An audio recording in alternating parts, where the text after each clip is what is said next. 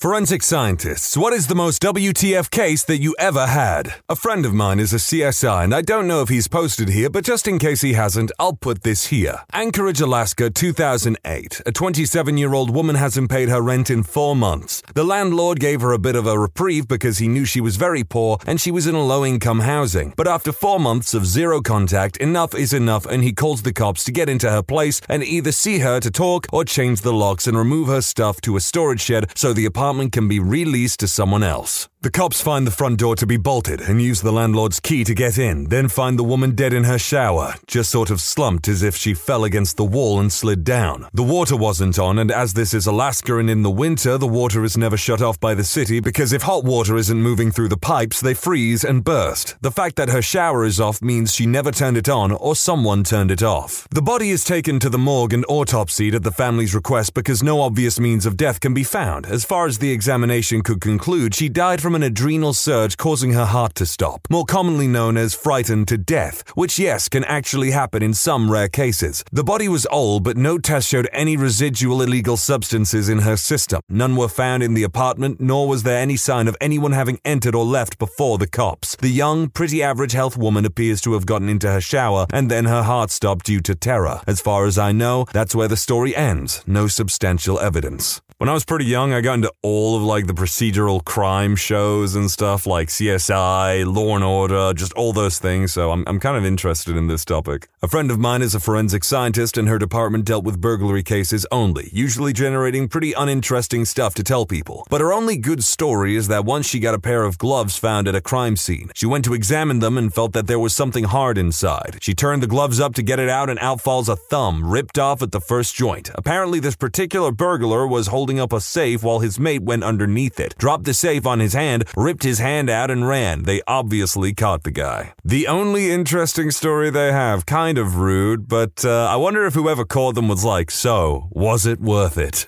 A friend is a psychologist whose previous life was in crime scene photography. She went to the scene of a self-deletion in a garage. This guy had a project car that he worked on his whole life. When he decided to end it all, he wanted to go with the car. So he shut the garage and turned on the engine and waited. To top it off, he had taken a bunch of pain and sleeping pills. When my friend got there, it was a good while after his death. EMTs and other specialists were there looking for details and whatnot. He was the VP of a fairly large chain of local businesses, so there was an insurance settlement to consider. My friend is in the middle of photographing the scene and the guy was laying there, pronounced dead hours ago, and he suddenly just shook hard. She thought it was a death rattle, so she kept taking pictures. Eventually, the guy sat up and nodded, and the EMTs were called back in to stabilize him and eventually save him. Apparently, the car had run out of gas right at the moment he went out, and he was pronounced dead on the scene. He couldn't talk or do much, but he had actually survived. I don't know what the laws are in Alaska. I was gonna say he was lucky, but then I thought about the fact that he's probably being arrested for attempting self-deletion. Forensic chemist here who occasionally gets called out to crime scenes just to consult on evidence collection. On the first one I ever went on, a father had killed his adult son and put the body in a deep freeze that was in his bedroom. There were a ton of cops and the other people from our lab there, but when the coroner asked for help removing the body from the freezer,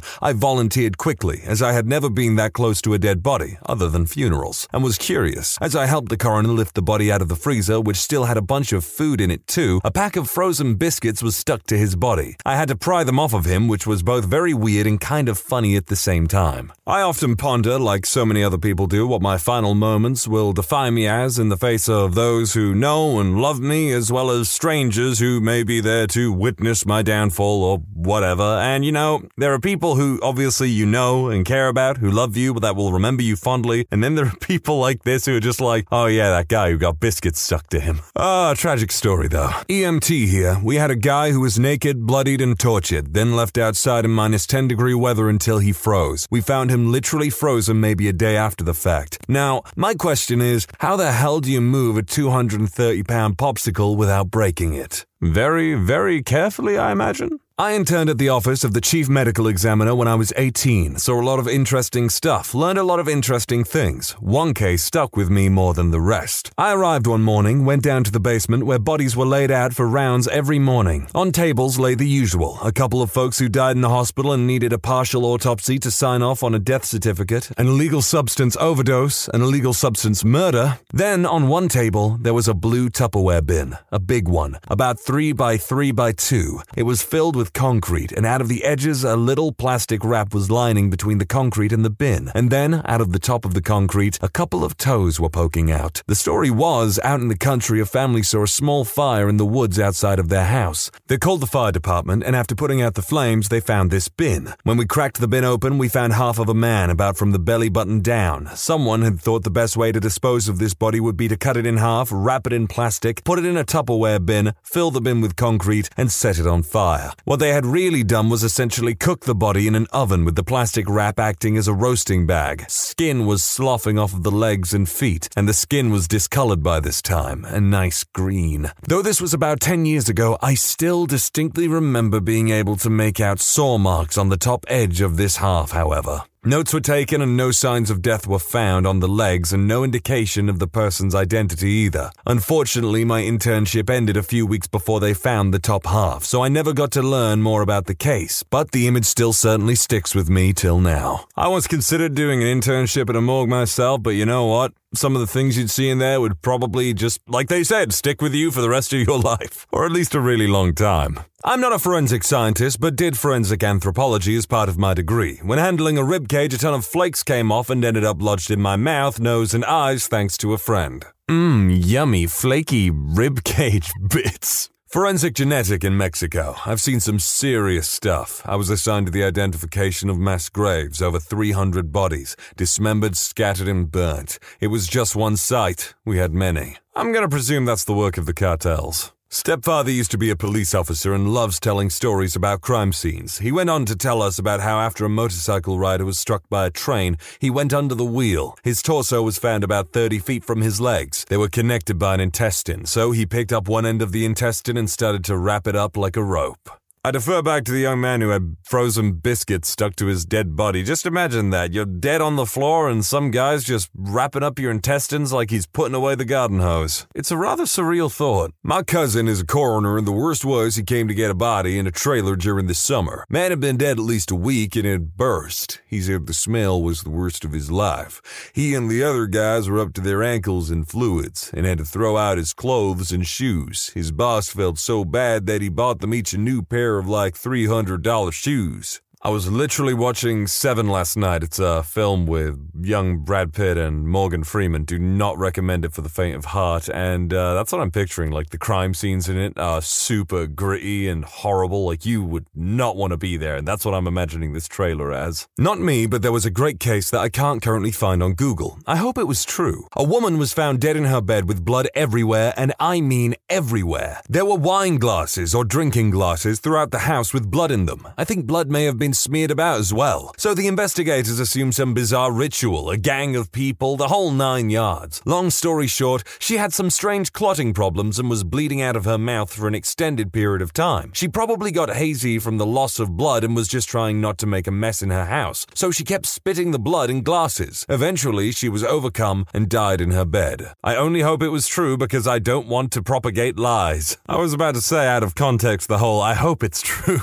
is a bit weird. I did an internship at a PD one year. I got to be with a forensic team for a week. I got to see the aftermath of what a stabbing looks like. A 113 stab wound aftermath. Yes, 113 is correct. Unreal amounts of blood. He used a kitchen knife. Upon first inspection, it appeared like a dozen because there was so much blood on the body they couldn't tell how many there actually was. Gruesome. I actually personally know someone who was almost decapitated in a similarly excessive and brutal way. They survived and they were a very nice person. They moved away a good long while ago and, well, I hope they're doing well. I regularly post on Unsolved Mysteries, so I thought this was fitting here. One of the best cases on Forensic Files was a cold case that had gone unsolved for decades. A man told police he had picked up a hitchhiker in the evening. After the man and the hitchhiker got into a fight, the man threw him out of his car 2 miles away from his mother's house on a busy highway. The man later came home to his mother's house only to find the hitchhiker at his mother's house. He left to go call the police from a payphone. This was before cell phones. The police found his mother dead in bed. The man was a beneficiary of a huge life insurance policy and was the prime suspect. The cops or anyone did not believe the man's story. It was inconceivable that the hitchhiker, who did not know where the mother's house was, could make a 2-mile journey which turns in a neighborhood to just randomly break in and kill the man's mother, who he didn't know. But there was blood at the scene and a palm print on the staircase that was not the man's nor the mother's. After some investigation, people at Hardee's did confirm that there was a man that fit the description looking to hitchhike. Still, they just assumed the man had paid the other man to kill his mother. 15 years later, after the invention of CODIS, the DNA was matched to a career criminal who definitely matched the description of the hitchhiker. After bringing him in and interrogating him, the killer had no idea he had killed the mother of the man who gave him a ride. He simply walked through this neighborhood looking for a house that looked empty, and his mother's was the only one without the lights on. It's baffling. It also sounds like just plain awful luck. Many of us have those stubborn pounds that seem impossible to lose, no matter how good we eat or how hard we work out. My solution is PlushCare. PlushCare is a leading telehealth provider with doctors who are there for you day and night to partner with you in your weight loss journey. They can prescribe FDA-approved weight loss medications like Wegovy and Zepbound for those who qualify. Plus, they accept most insurance plans. To get started, visit plushcare.com/weightloss. That's plushcare.com/weightloss. I was at a regional medical center in rural Guatemala when we had a case come in from an RTA, road traffic accident, involving a pedestrian and a chicken bus. For those who don't know, a popular but incredibly dangerous form of public transport are retired American school buses that have been painted all sorts of vibrant colors, but underneath, the mechanics are shot to hell. Anyway, this pedestrian had been hit by one of these rolling death traps, which was fully loaded going around 80 miles per hour, and ended up getting wrapped under the front right wheel arch and completely mangled beyond recognition. They found bits of this guy spread 2 kilometers down the road, and the initial impact had split his torso down the middle and basically turned him inside out. When all the bits had been collected, the height of the body bag was around 2 inches, so you can imagine the state of the remains. Passers-by helped us pick up bits from the side of the road, but dogs and cats ran off with a fair amount of the smaller bits. Guatemala is a cool place. First of all, I also never heard of a chicken bus. I assumed it was literally that, a bus for chickens to be transported to wherever chickens need be. Second of all, my God, he was bloody... there's barely anything left of him if that's the case. Not a forensic scientist, but I majored in anthropology, with a focus on forensic anthropology. Given that, I was a fairly regular reader of the Forensic Science Quarterly. Here are a couple that I remember. Kid found on top of an elevator in a 6-story dorm. Apparently, he was elevator surfing, which is just as dumb as it sounds. He somehow got his head caught in the cables and got it twisted around a couple of times. This did not immediately kill him. He died from asphyxiation, which means he had anywhere from 30 to a couple of minutes to contemplate what had happened to him before he lost consciousness. Another one was sort of a mystery case. Headless corpse found in a truck in a national park. No head was to be found in the immediate area. Truck was turned on but had run out of gas. The wound was very clean, no sawing, almost like a guillotine cut. The investigating authorities were rather confused, but eventually they found a receipt in his pocket for 50 yards of nylon rope. They widened the investigation and eventually found the rope tied to a tree with a noose at the end. Further searching of this area eventually turned up the head.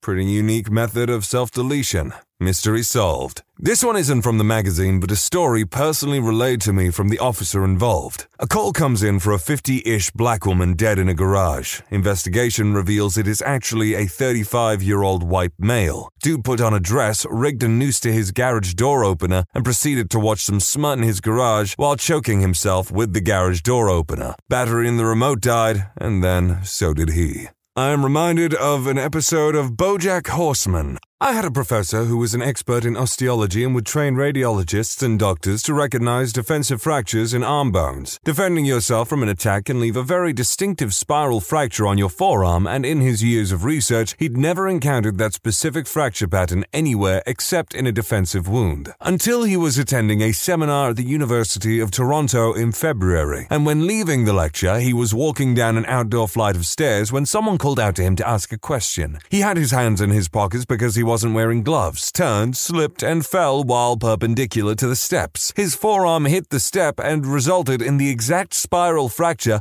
he'd never seen anywhere else. And best part is that the radiologist that examined him was someone he himself trained to look for this sort of fracture as a warning sign for domestic violence. I'm picturing the dude who fell goes in, his student or former student, the radiologist examines him and is like, "Sir, has your wife been hitting you?" A bit late, but this is my area, so why not go for it? I'm in third year as a forensic anthropology student, so I don't have my own cases yet, but I've studied hundreds and have been told about some. My professor in advanced forensic methods was one of the leads in the case of Anthony Hardy, who basically killed people, dismembered them, and put their body parts in bins that were eventually found by a homeless guy. Another one she worked on, actually all I'm going to list were ones she was involved with, involved a man who went to park his car in his garage as he normally did, but his wife's car was in the spot. She refused to move it, so naturally, he stabbed her about 17 times, put her in his boot, and drove off. He explained the bloodstains away as being animal blood of something he'd hit, carried home in his boot, and cut it up on the garage floor. Obviously, this was a crap excuse, as simple blood testing showed it was human. She ran us through the forensics involved in that case, and it was quality stuff. One was a man found with his wrist and throat cut sitting on the floor of his living room. Depressed old man. Self-deletion, right? Wrong. The cut to his throat stopped halfway across and was at an unusual angle. The stopping halfway through is a good sign of holding someone from behind, reaching around and slitting the throat. Stopping halfway is in that position, it's much harder to fight a struggle. Also, the wrist wound had very little blood and was evidently done after the throat slit. The way he was sat showed that it was likely a loved one, as his body was taken care of, as strange as that sounds, and placed in a loving position. Possibly the weirdest one, a woman was found dead in the hole at the bottom of the stairs with blunt force trauma to the skull. There was a large hole in the ceiling above her, and the situation told to the forensic team by the police is that she fell through the loft. In the loft, no boxes were moved, and there were loads around the site of the hole. If she fell, she would have grabbed out, right? More damning, it was clear, by some sawdust in the state of the slats, that someone had used a saw to cut through the wood. Also, the blood splatter on the wall was all wrong. Basically, what had happened was that her husband had smashed her head in, put her at the bottom of the stairs, cut a hole in the loft, called the police, and told them of the accident. He also tried to kill the family liaison officer in the kitchen when the police were there after he realized the jig was up. Seen a lot more stuff than that. Self-deletions that look like murders but no evidence found, vice versa, bodies found in burnt buildings, bodies found in swamps or moors from years back, terrible labs for the production of illegal substances, even got sort of taught how to make illegal substances actually. Mass graves, photos, grapes, murder victims, it's pretty grim at times. I'm just picturing the dude who left his wife at the bottom of the stairs and everything thinking, oh yeah, I'm smart, I'm real smart, I'm like a Columbo villain. From a family friend, people who do lots of yoga involving rolling their heads around the axis of their neck, over time it wears away the corners of the vertebrae, which is why you're not supposed to do it. He saw a few cases of people getting into relatively minor car crashes. What should have been a nasty case of whiplash instead becomes fatal, as their spine was weakened and can't stop the momentum of their head. So it just pops right off of the spinal column. The head doesn't fly away or anything, it's still held on by muscle, but the driver is just as dead. I gotta be honest, through all of the violent descriptions of the things that happen to people in this, I'm just getting a blast of the x-rays from Mortal Kombat or something of whatever I'm describing. It's crazy. I'm not even a Mortal Kombat fan. I'm more of a Street Fighter, Guilty Gear, Blaze Blue guy. Hell, if you catch me in the right mood, I might want to play Dead or Alive more than friggin' Mortal Kombat. An ex-journalist once told me the story that got him out of journalism. He covered a story where there was a house fire. Police suspected arson. Then they discovered the body of a young girl in the house. It was not the owner's, but a local girl whose mom was a junkie. Turned out that the mother was pimping her daughter out to the owner. Some local residents knew he was a nonce and set fire to his house, killing him and the girl. That's just sad. I mean, I don't give a crap what happens to a nonce, but the kid, oh man. I am a wound researcher, currently specializing in genetic changes along wound healing phases. Forensics does a lot of research into this, as the progression of a wound reveals a lot about time of death, conditions, etc. Prior to this, I had worked with cadavers and stuff, majored in neuropsych, preemed roots, so lots of bloody stuff. I thought that I had a low squeamish index, as I see most stuff as a part of life. Holy crap, these studies I am reviewing right now. Apparently, a lot of people have massive chronic wounds that go untreated for a long time because they're diabetic, and A, don't have the proper vasculature for proper nociceptor function, and B, don't care enough about their bodies. So forensics can help differentiate whether a wound existed prior to death or not, and studies also look at different subpopulations to show wound progression in general, and some studies show graphic pictures to depict this. Seeing a morbidly obese man's leg split open like a wilted banana peel put me off work for a day. I couldn't crop the picture out and I scrapped the paper from consideration because the images comparing injury progression and chronic wound changes post-death were full of the most messed up diabetic wounds. I get that it's not a grisly murder, but I can handle that sort of stuff. I feel empathy for combat wound research I cover, and I don't recoil from any of those cases. Pressure ulcers don't flinch me. But diabetic wounds? I need to get back into brains. I checked some of the examples of wounds that this individual talked about, and yeah, they're all pretty gross. And yeah, the diabetic wounds are pretty damn bad. Worked a burglary one time where the homeowner left in the morning and came back to discover their house had been broken into during the day. Normal things were stolen, electronics, cash, jewelry, etc. But what was left behind is a head scratcher. The burglar took a dump on the toilet seat cover and then covered it nearly with a towel. The victim wanted it collected for DNA processing. Nope. Forensics swabbed it and left it for the homeowners to handle. I gave them some latex gloves and wished them luck. Full disclosure, I'm a cop, not forensics. When you subscribe, make sure to hit the bell to turn on notifications. Put the playlist on in the background to finish listening to all the stories. And if you like Am I the Genius, give Am I the Jerk a shot. Linked in the description below.